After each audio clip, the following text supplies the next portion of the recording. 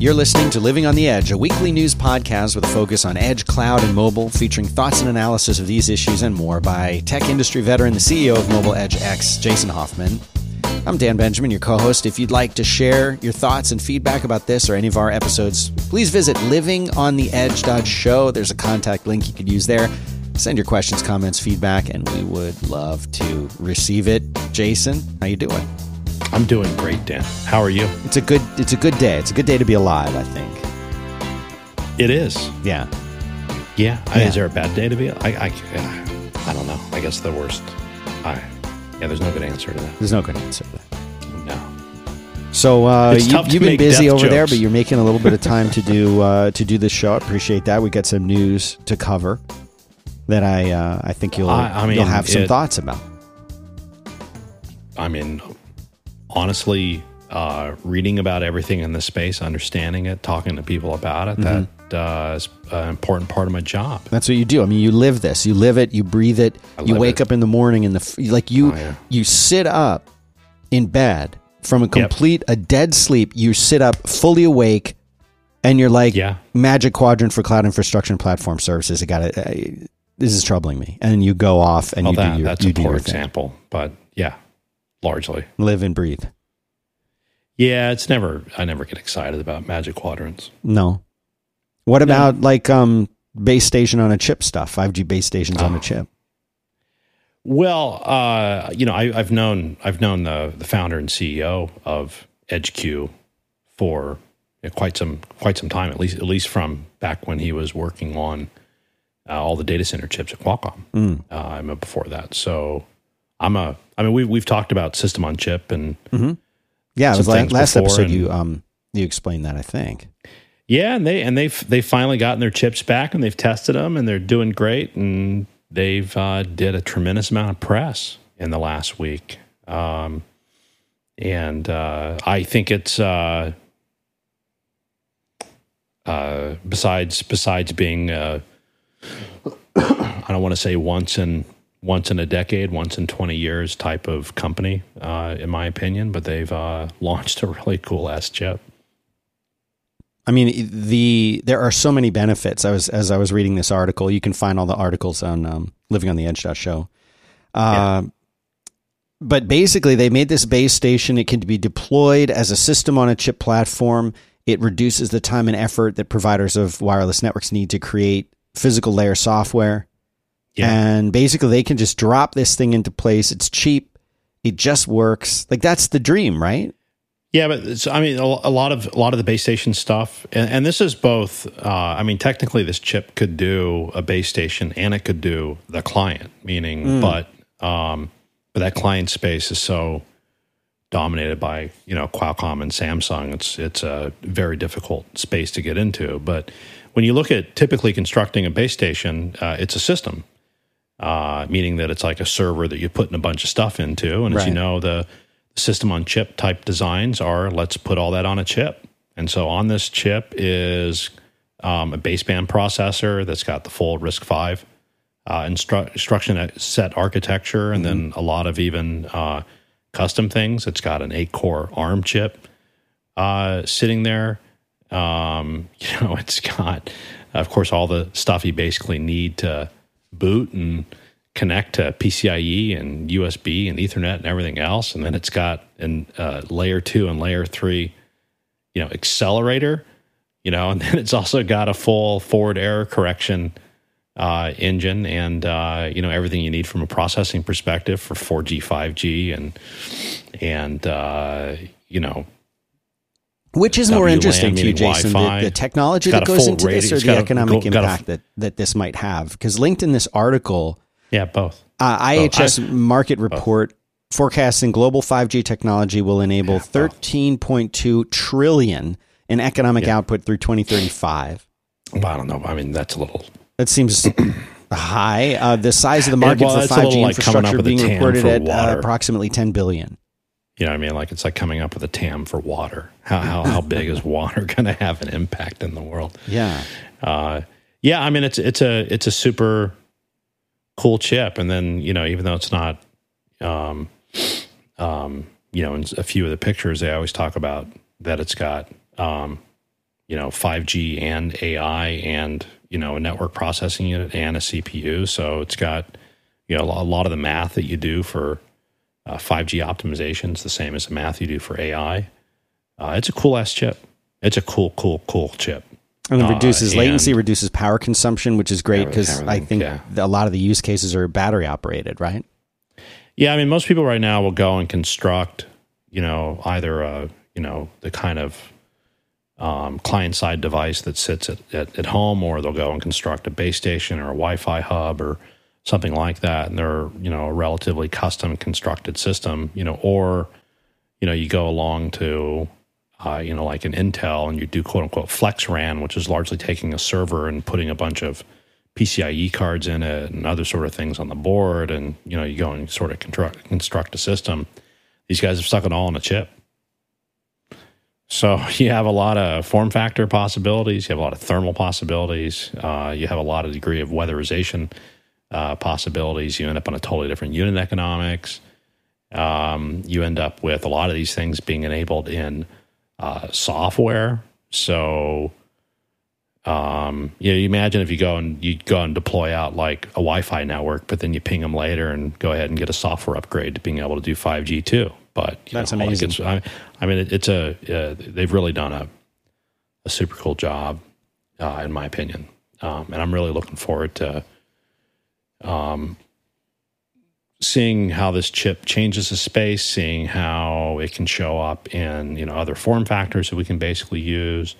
I think there's going to be a lot of cool use cases on the operator side too, as far as what happens when you have all these accelerators and 5G capabilities and AI capabilities all sort of wrapped up together. And what does that mean? It's cool stuff. Cool stuff.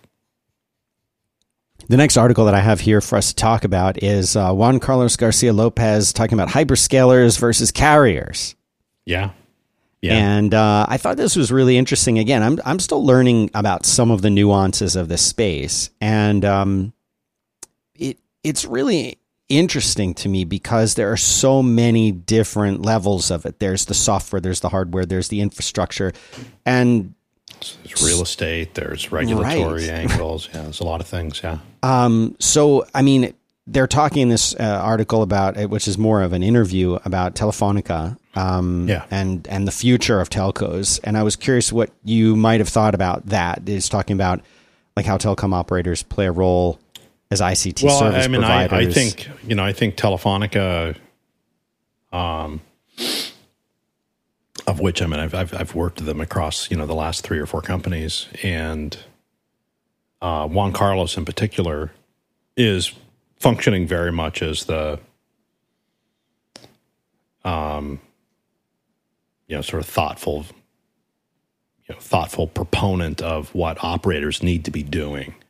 Telefonica has a lot of similar capabilities as a Deutsche Telekom or a Telstra. These operators that actually still have physical assets. I mean, whether it be central offices, aggregation nodes, cell sites, transport hubs, and Telefonica was an early adopter in cloud. They were an early adopter in NFVI. We've been working closely with them inside of the GSMA's telco edge, cloud type offer. I mean, I think Juan Carlos is also. I mean, he's a very in a lot of ways, thank God Juan Carlos is around because he's probably one of the most vocal proponents out of an operator of the way forward that operators need to be going. So one thing that has kind of jumped out at me, it's almost like a throwaway comment kind of at the end of the article, where he talks about, I guess, some of the future, the edge cases that he sees. He mentions drone swarm management, which is cool, but he also says holographic video conferencing. Yeah. I just sort of throws that in there. Is that something that like we're going to see sometime soon? Like holographic video conferencing is coming? Is that a thing? People are trying to do it. Like you sit at the chair and all the other chairs are full. People are trying to make Star Wars stuff. Star Wars stuff, but also God,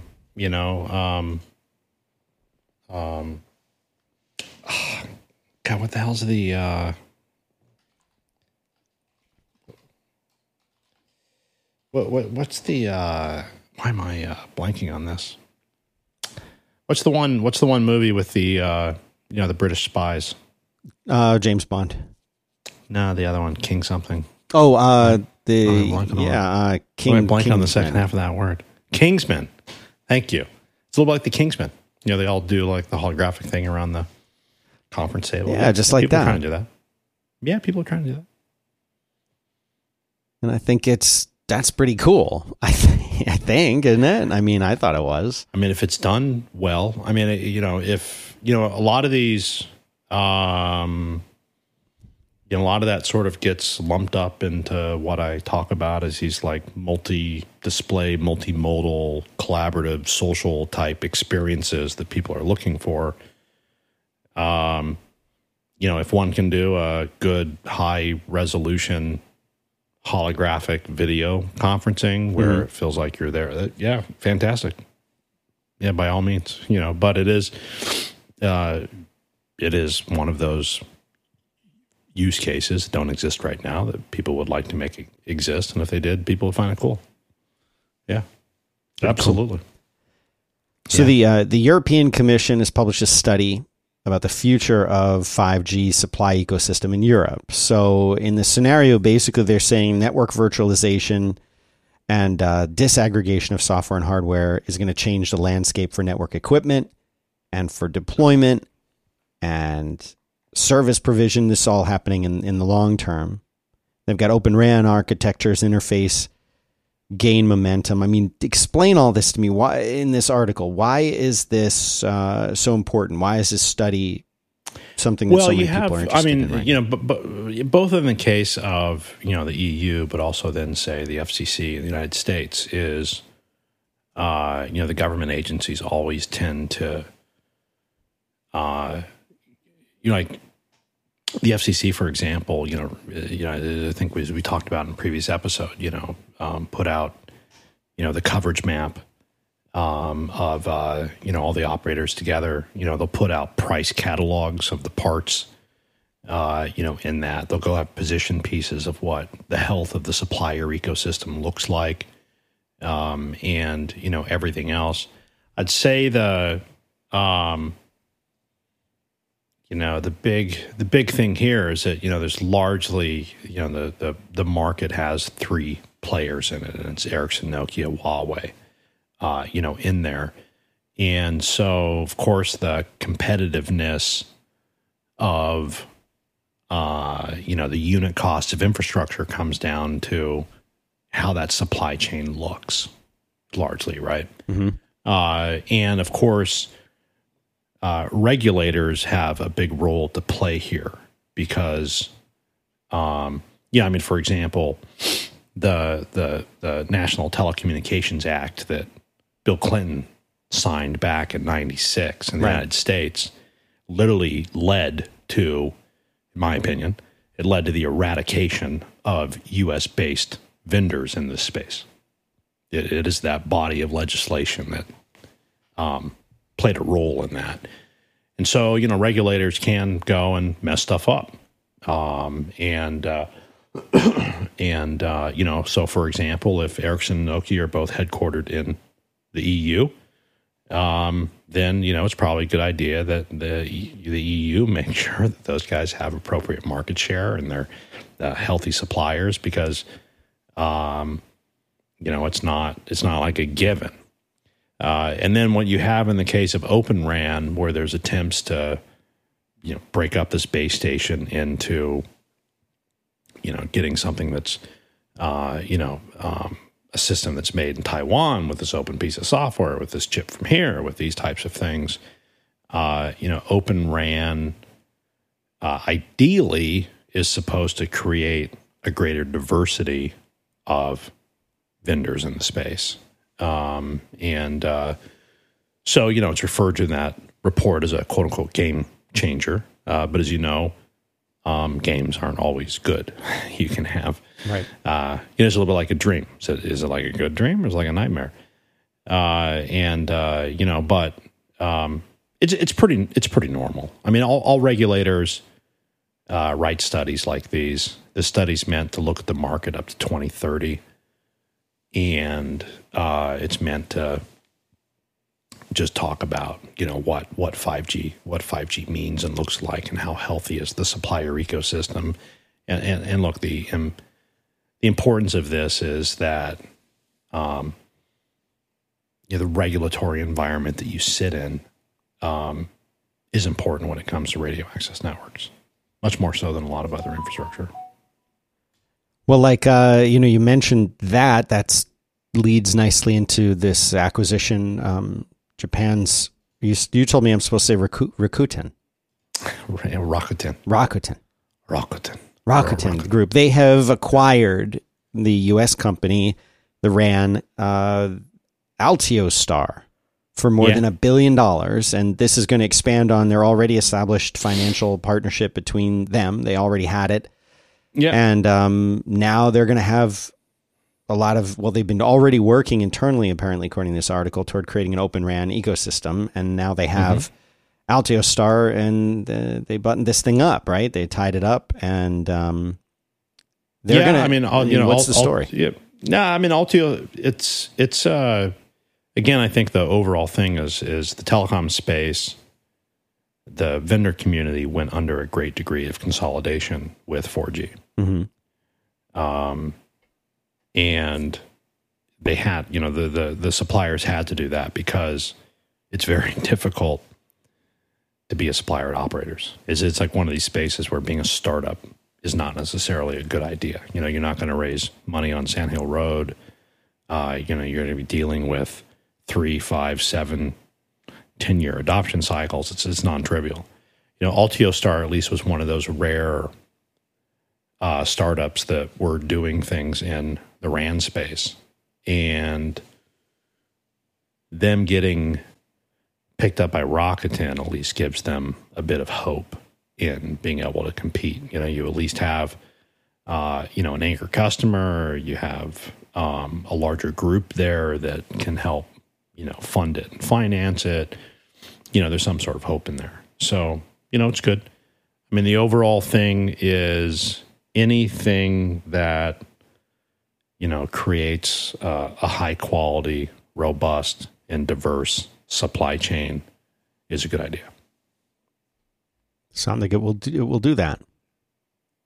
Finally, the article that I think you've been waiting for, Magic Quadrant for cloud infrastructure and platform services. So the worldwide consolidation that's happening is a result of what? Enterprises that are seeking industrialized offerings, right? And that's what's kind of leading to this. In the Magic Quadrant, you mean? Yeah. Yeah, well, I mean, the Magic Quadrant for cloud infrastructure and platform services. I mean, and when I say we used to be on it, meaning that, in the Joyent days, we were usually in the visionary or challenger quadrant on there. And, it was typically capped at 15 companies back then, and they went through some different names. But now it's, Amazon, Microsoft, Google, Alibaba, Oracle, Tencent, IBM. It's 7 companies. And candidly, I don't, Alibaba and Tencent are on there, but, outside of China, they're not discussed, very often. And you notice there's no challengers. The way these Magic Quadrants work is niche means, you have a relatively small, not necessarily a small customer base, but you have this customer base that knows you well. And it means that you're not leading from a technology development perspective. You're just doing what you need to do for your customers. And you're not leading from a go-to-market perspective. Like you're not broadening out from that. And, Oracle's a good example where I'm sure most people on the Oracle Cloud are Oracle customers in some way, shape, or form. They're not necessarily going and grabbing market share from an Amazon. well, maybe they can show an example or two of that, but it's not this like snowballing on unmistakable momentum type feeling. And I'm sure that from a feature development and new services and the like, they don't have the same momentum that an Amazon has. So people that are niche tend to be that. And I'm sure that, Tencent does a lot of things around the Tencent ecosystem. IBM's largely around servicing and keeping, some percent of your IBM customers. Oracle's around that. And then the interesting thing, though, around the Magic Quadrants are when they start distinguishing between challengers and visionaries. The distinction there basically is visionaries have at least something in the technology space that's interesting. And there's only one in there, which is Alibaba. Challengers are really going after it from a go-to-market perspective. Like I was super happy, after a few years in the visionary part of the Magic Quadrant when Joyent crossed over into challengers. Because I was like, okay, that means that we have go-to-market momentum and everything else. And if we just get these wins and do this and ship a new service, we can like shift into, leaders. In the case of leaders, these guys are just sort of crushing it out. And it means they got a good, solid go-to-market, and they're pushing things quite well from a technology perspective. And you see Google, Microsoft, Amazon are the three in there. Those will stay the three, for quite a while. I mean, Amazon. It's funny because I also remember the one Magic Quadrant. I think it was 2011, 12, or 13. One of those ones where Amazon scored off so high. They had to, they almost had to put the Magic Quadrant in a logarithmic scale so that you could distinguish between the other points. They were just fucking crushing it. And, but it's funny to see because there used to be 15 companies on there. They changed every year. They sort of like would move around and everyone's doing stuff. And then it's just this now. Yeah. Well, it's funny, I don't know. If I was at Amazon, I'd feel really satisfied about. Yeah. I mean, shit. I used to make fun of them 15 years ago about like who wants to buy computing from a bookseller. I used to say stuff like that. Yeah. Yeah, I guess I was wrong. Yes. So, in this next article, there was a new study that was done. Well, it wasn't as much of a study as it was like a survey. And this is from STL Partners. And they asked 100 key individuals from telecoms operators globally about questions like, how are you pursuing automation? Okay. And things like that. And they did 15 leading operators, and they have a set of recommendations for telcos that should help them define their automation strategies. The report is called Prioritizing Automation, Creating a Successful Building Block Strategy. I did not read it. But yeah. I know the summary of it. And one of the interesting things is that 70% of the respondents stated that they intend to move beyond providing basic connectivity and are seeking new opportunities for revenue growth, which makes sense. But also what's interesting is that telcos are trying to use things like 5G and edge computing to offer new solutions to customers. But network and service automation, they say, is like the key enabler for all telcos. So what does that look like? What does automation look like in the B2B2X space? The challenge with it is even in those kind of studies that you do with operators, I'm not going to make a big, long statement about it, but one of the challenges you have in those is, is there really an average operator? What would that be? Is there one that you could think of? Well, because what I mean about it is what I mean about that is, AT&T is probably in a different spot than Verizon, which is in a different spot than Telus, which is in a different spot than Vodafone, which is in a different spot from Deutsche Telekom, and which is in a different spot from China Mobile. And then, operators from an automation story, you end up having these other sort of choices of what exactly are we going to automate here? Are we going to automate something that is appropriate for everybody, or is this an issue that's specific to us? And if it's specific to us, is it specific to us for good reason? Versus like you're trying to automate a previous bad decision you made. That you shouldn't have that system at all, or you shouldn't have this at all, or you shouldn't do that kind of thing.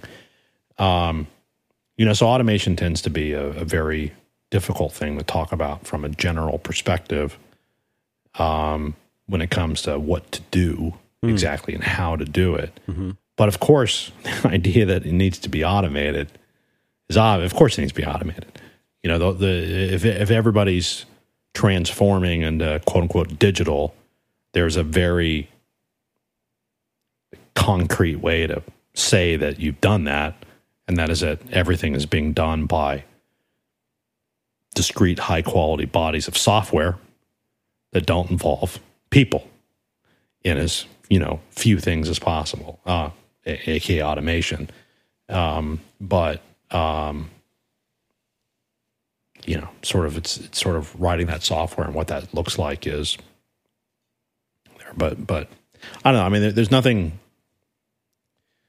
Like I said, a lot of those kind of reports, they sort of come together in the sense of, okay, well, these are like common issues and these are some commonalities, but you still head into each and every operator and sort of what you look like when you head into the details of what it is that is actually there and what truly are we trying to automate, across sort of like what type of layer and what's sort of the purpose there. I think the space overall, almost all of that work is done in an outsourced way. That's interesting. Yeah, meaning there's some prime integrator. The article here kind of breaks it up into like network operations and service operations. Yeah, but what I mean by this is, how you run off to like a Google and you can go and talk to Google product people and then go talk to the engineers that are building their products and then go talk to engineering and do all that, right? Yeah. It doesn't really exist at operators anymore. So, you don't necessarily go to an operator and you say, okay, here's literally 2,000 people that work there that are responsible for all the automation suite that's doing X. They're still tending to buy those things, or to do a system integration project, or to do a custom development, or to go hire. And that's where you'll go. You go to a given operator like an AT&T, and you look around, and there's 5,000 Wipro people that are there. So I think that ends up, and the funny part about it is, when you do, in a lot of ways, when you do automation that way, you end up with something that just gets the project done versus something that was good. And that's not the ideal. No, it's never the ideal. But you know how like big software projects aren't easy. They never have been. No, they never have been. And the bigger the tougher they are. Now we can talk for a second though about systems of systems though, right?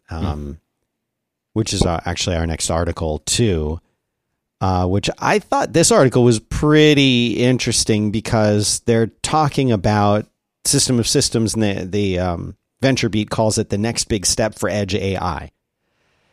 And what's really interesting about this is that, as the article goes on to explain, you've got IT networks, you've got manufacturing, you've got physical security, HVAC, transportation, lighting systems, just for examples. And these have all, maybe within the concept of lighting systems or manufacturing, there will be communications protocols that might interoperate with one another, but they're not designed to talk outside of what they are. In other words, the IT networks are not talking to physical security or to HVAC or to lighting systems. They're all separate. And so I guess the theory is that systems of systems is going to provide a superstructure, and somehow the AI will coordinate and aggregate data processed from these different systems together, which sounds cool, but yeah, I mean, what is that? How does that benefit us? What is the takeaway? Yeah, I mean, the system of systems is a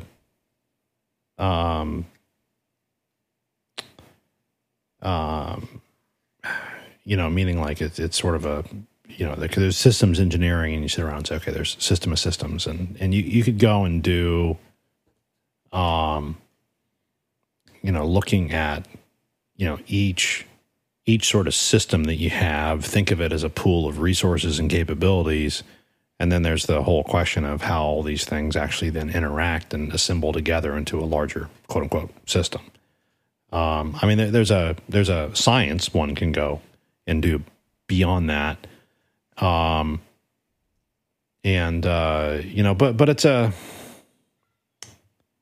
I think there's a better way to think about it than this. And the reason why is because a lot of people I find have a hard time doing multi-dimensional matrix analyses and dependency analysis and those types of things where you begin to start saying, well, if we have each of these systems across each of these, then it all comes together in a bigger, more complex system. And what does that look like? Meaning is no different than describing that you as a human as a system of systems. Right, you have literally your repair system, you have your energy system, you have a bunch of systems you could go and describe, and all of them in a very complex way make you, this living thing, do that. I think a different way to think about this is more from a what exactly is the application trying to do, and how are application patterns changing, versus like the past. And I'd say that, there is the element of applications being very service-oriented and you having to interact with a lot of different services and APIs and that. But, a lot of what's shown up are pipeline-style APIs and pipeline services. So a lot of the AI applications, if you sort of go and say not what are you doing from a technology perspective, but okay, how what has changed that's making us do it this way.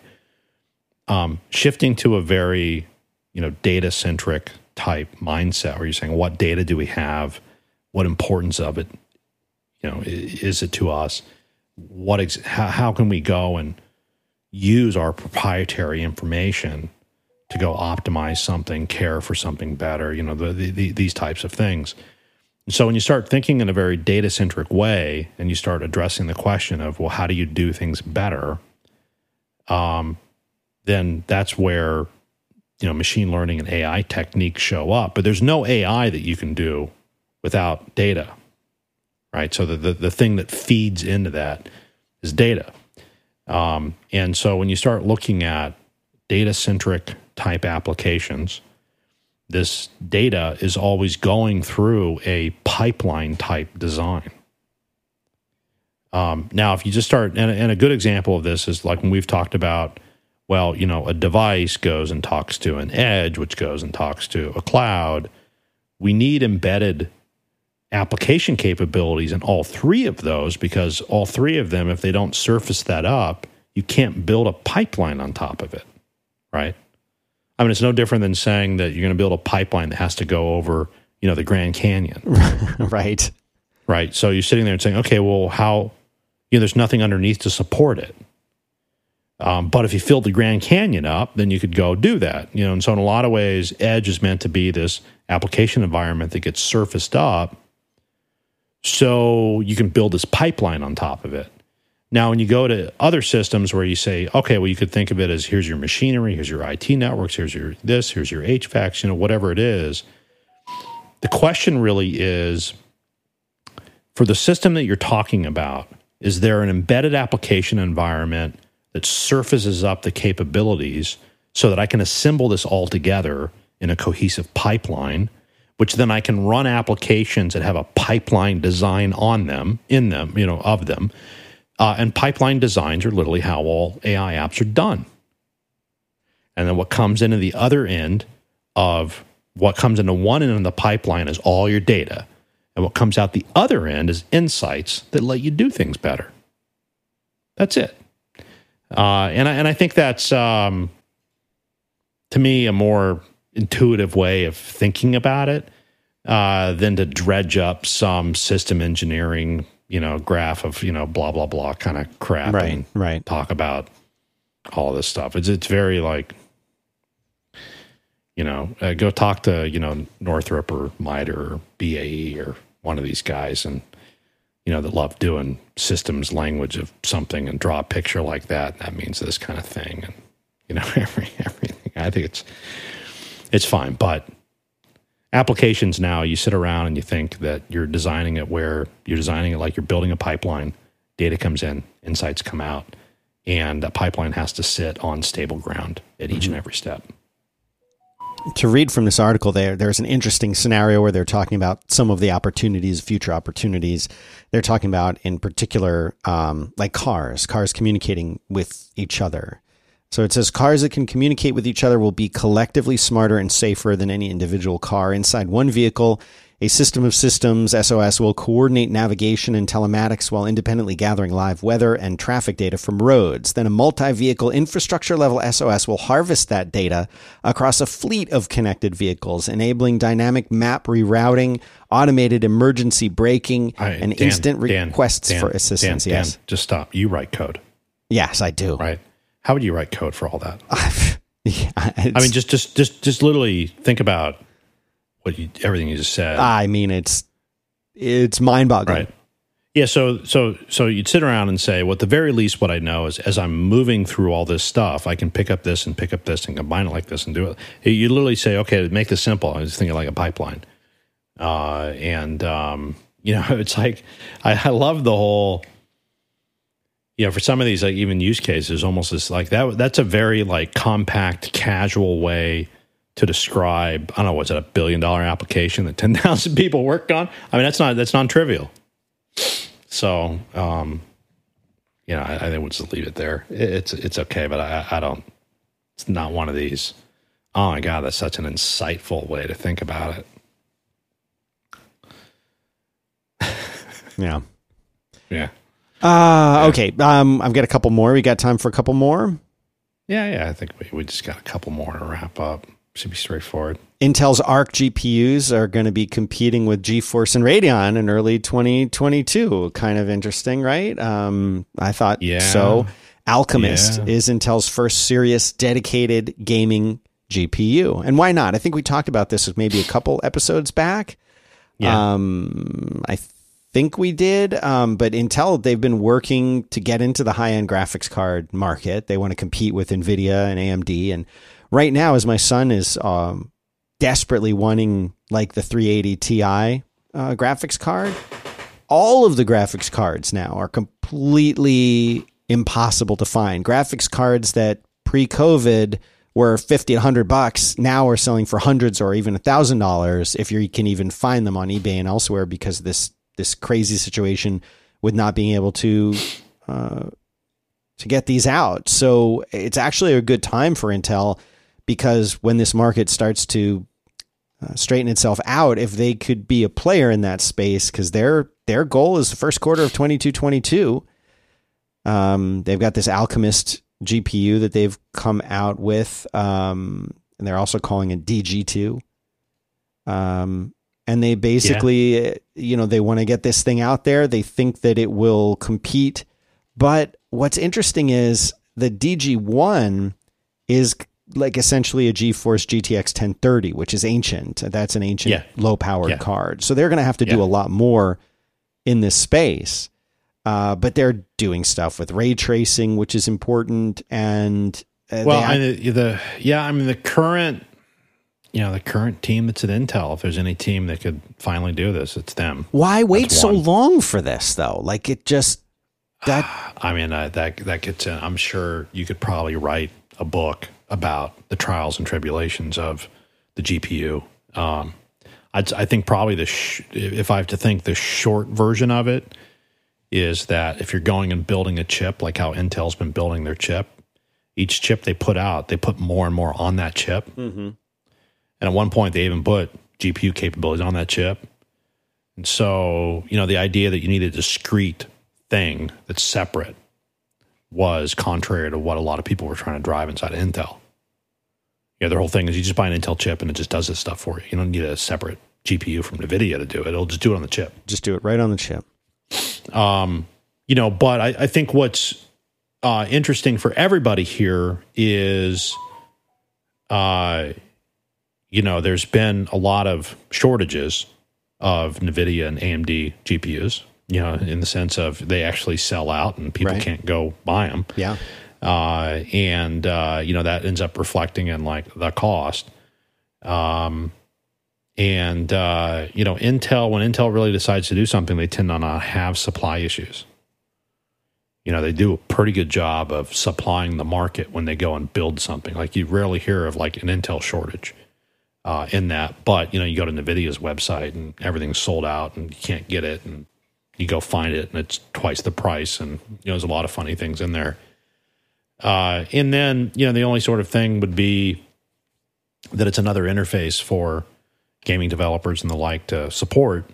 But Intel also does a very good job in providing software to people that help them do that. And I think it's a good move. And I hope they do it well for, I don't know if I want to say the first time because that sounds a little naggy, but like for the first time. But I mean, if you think about it, NVIDIA, I would say, has probably been kind of the leader in this space. AMD really close behind. But it's really weird that Intel has not entered this space the way that they're finally, and I will say finally, doing it right now. So I think that I think this is really good. And I think having another player in this space would be really great as well. What's interesting is, this first one is called Alchemist. They already announced the next like 3 or 4 code names for the chips that they haven't even finished Alchemist yet, but they've already announced the other ones, which are Battle, Mage, Celestial, and Druid are the names of the other ones. So in, awesome 2025, you'll be putting a Druid chip into your gaming machine. Yeah. Smart. Yeah. Yeah. And then the last thing that I have for today is an article, which is a blog entry called Episode 2, The Path to 5G. And this is from Amir Halim talking about Helium. Did you get a chance to review this at all, the People's Network? No. Yeah. I think I did. They're trying to roll out Helium's 5G. They're working with Freedom Fi, which is a connectivity company that makes open source 5G devices. And Freedom Fi just announced there is this pre-sale waitlist of their first batch of Freedom Fi gateways, which is a connectivity device that will pair 5G antennas with basically everything on the Helium network. And they're calling this the first generation of 5G hotspots. And that's kind of interesting. Yeah. Because if you have a phone that supports 5G, you've got your Samsung Galaxy, you've got your iPhone, you could use these hotspots and you could use them from your neighbor. You could use them from the business as you're walking down the street or in the coffee shop that you're in. And yeah, I mean, I think this is, 5G was always, and a lot of these things were always meant to be multi-standard, multi-band, multi-generation. Anyways, and as we saw even earlier with like things like the Edge Q chip, now all these things can go on a chip, together. So I think this is a natural way for, this stuff to move, meaning if you're going and building a network of any type, I don't know why you'd build a network that would be protocol specific nowadays. That seems like a bad idea. Yeah, so I just think this is good marketing for what is a natural capability that's showing up in the systems that are being built today anyways. I don't really... Well... I don't really... not to poo-poo on it. I think it's good. It's just you can expect that to literally happen with everybody unless something's wrong. No, I'm meaning like you go and you build the stuff and you're sticking a chip or a board in there, It's got all the stuff anywhere on it.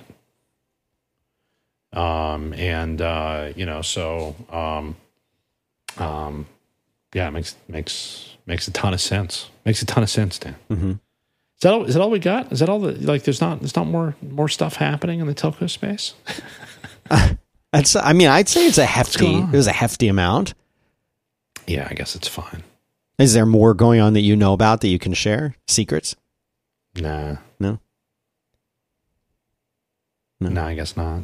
Yeah, I can't think of anything. And that's the good stuff. There's more that's going on, and that's the good stuff. Yeah, it's true. All right, man. All right. Well, if you'd like to hit us up, you can go to livingontheedge.show. You can send us your comments, questions, emails there. Jason, it doesn't do a lot on Twitter, but he's there. Jason H on Twitter. I'm at Dan Benjamin on Twitter. And I would like to say thanks very much to everybody for tuning in. If you like the show, you know what? The best thing you could do, pick whatever your favorite service is. It could be Apple, could be Spotify. We don't care. Go on there and give us a rating. Drop a like, as they say on the YouTubes. But give us. I think this is a 5-star show, Jason. I don't know about you, but I consider it a 5-star show. A 5-star show. If someone doesn't give it 5 stars, then we'll find them. Yeah. But that's it. That's all we got. I'll talk to you again next week, Jason. Thank you, sir. Bye. Bye.